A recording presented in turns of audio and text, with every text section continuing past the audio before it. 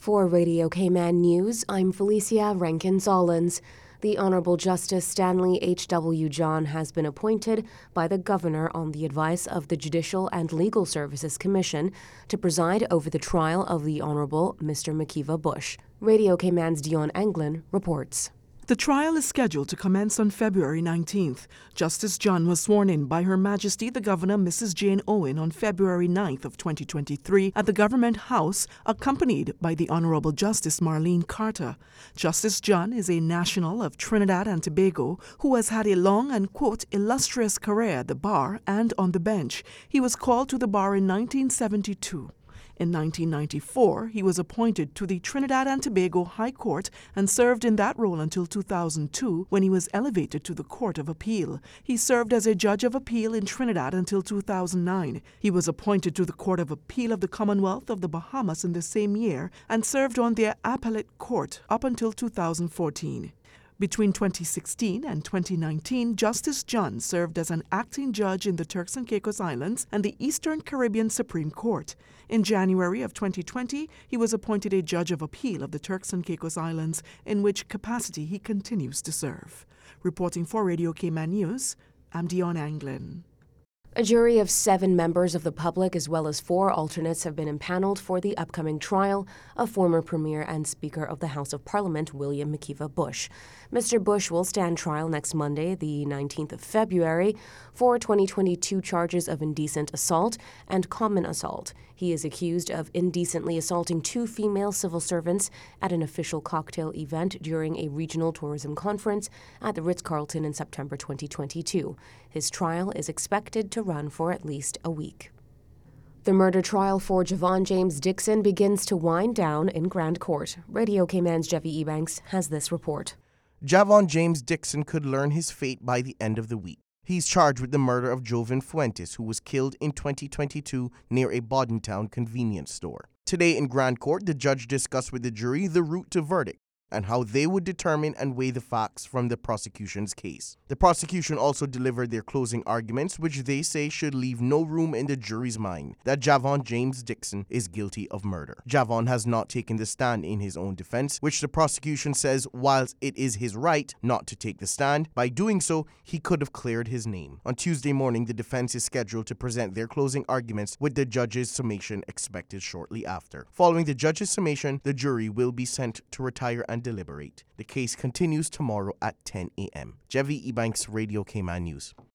The 2 men aged 21 of Georgetown and aged 26 of Northside who were arrested in relation to the robbery incident in West Bay on February 8th have now been formally charged by the police.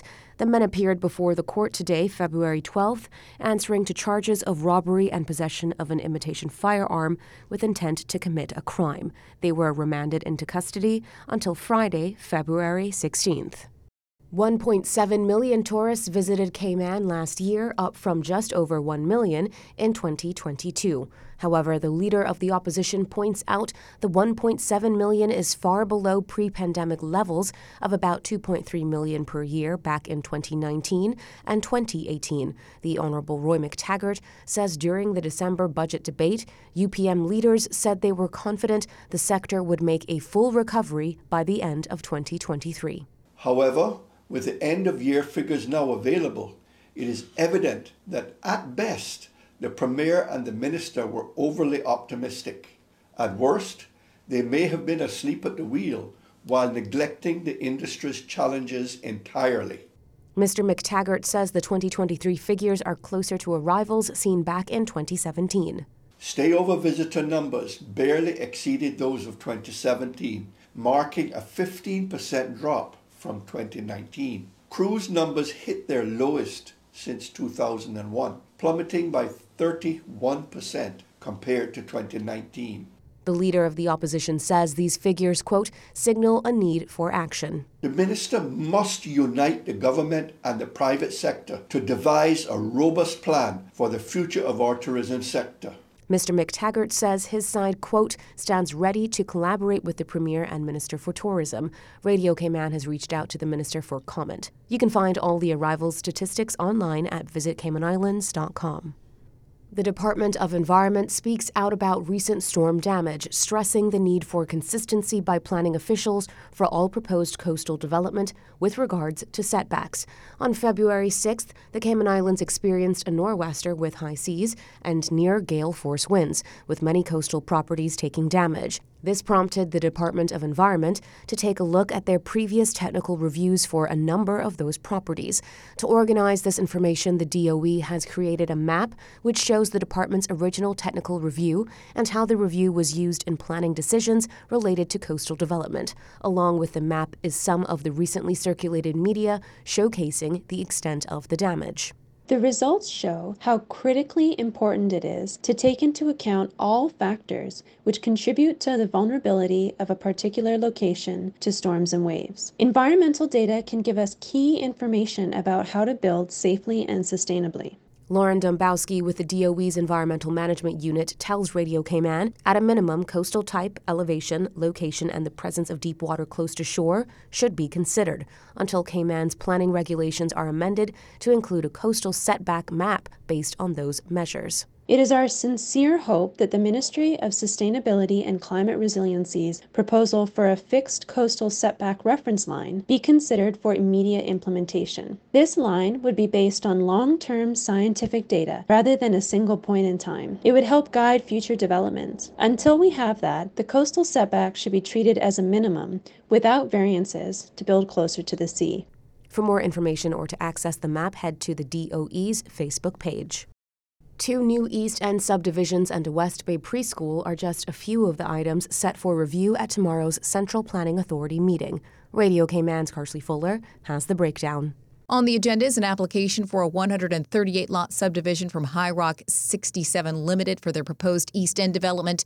The property is vacant, and the proposal is to create 136 new residential lots, 1 parcel as lands for public purposes, and 1 road parcel.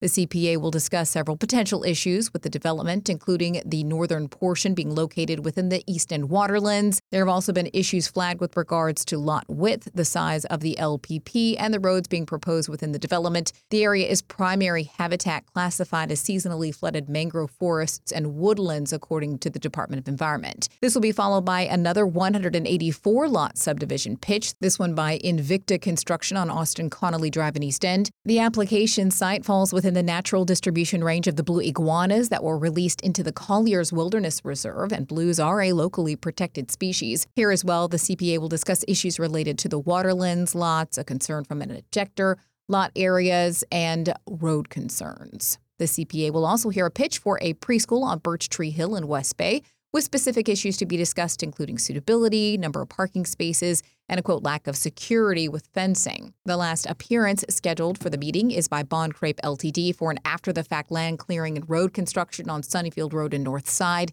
In their written comments, the DOE says this after-the-fact road is, quote, exceptionally environmentally damaging, having destroyed multiple protected species and having the potential to continuously adversely affect the wild blue population in perpetuity. I'm Carsley Fuller.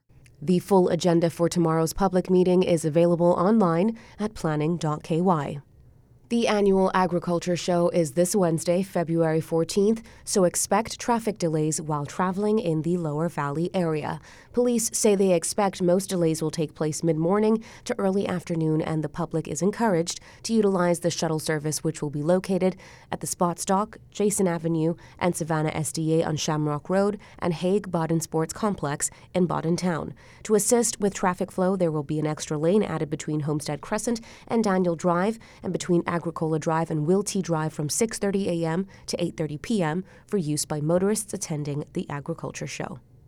And that's your evening news for Radio Cayman. I'm Felicia Rankin-Solins.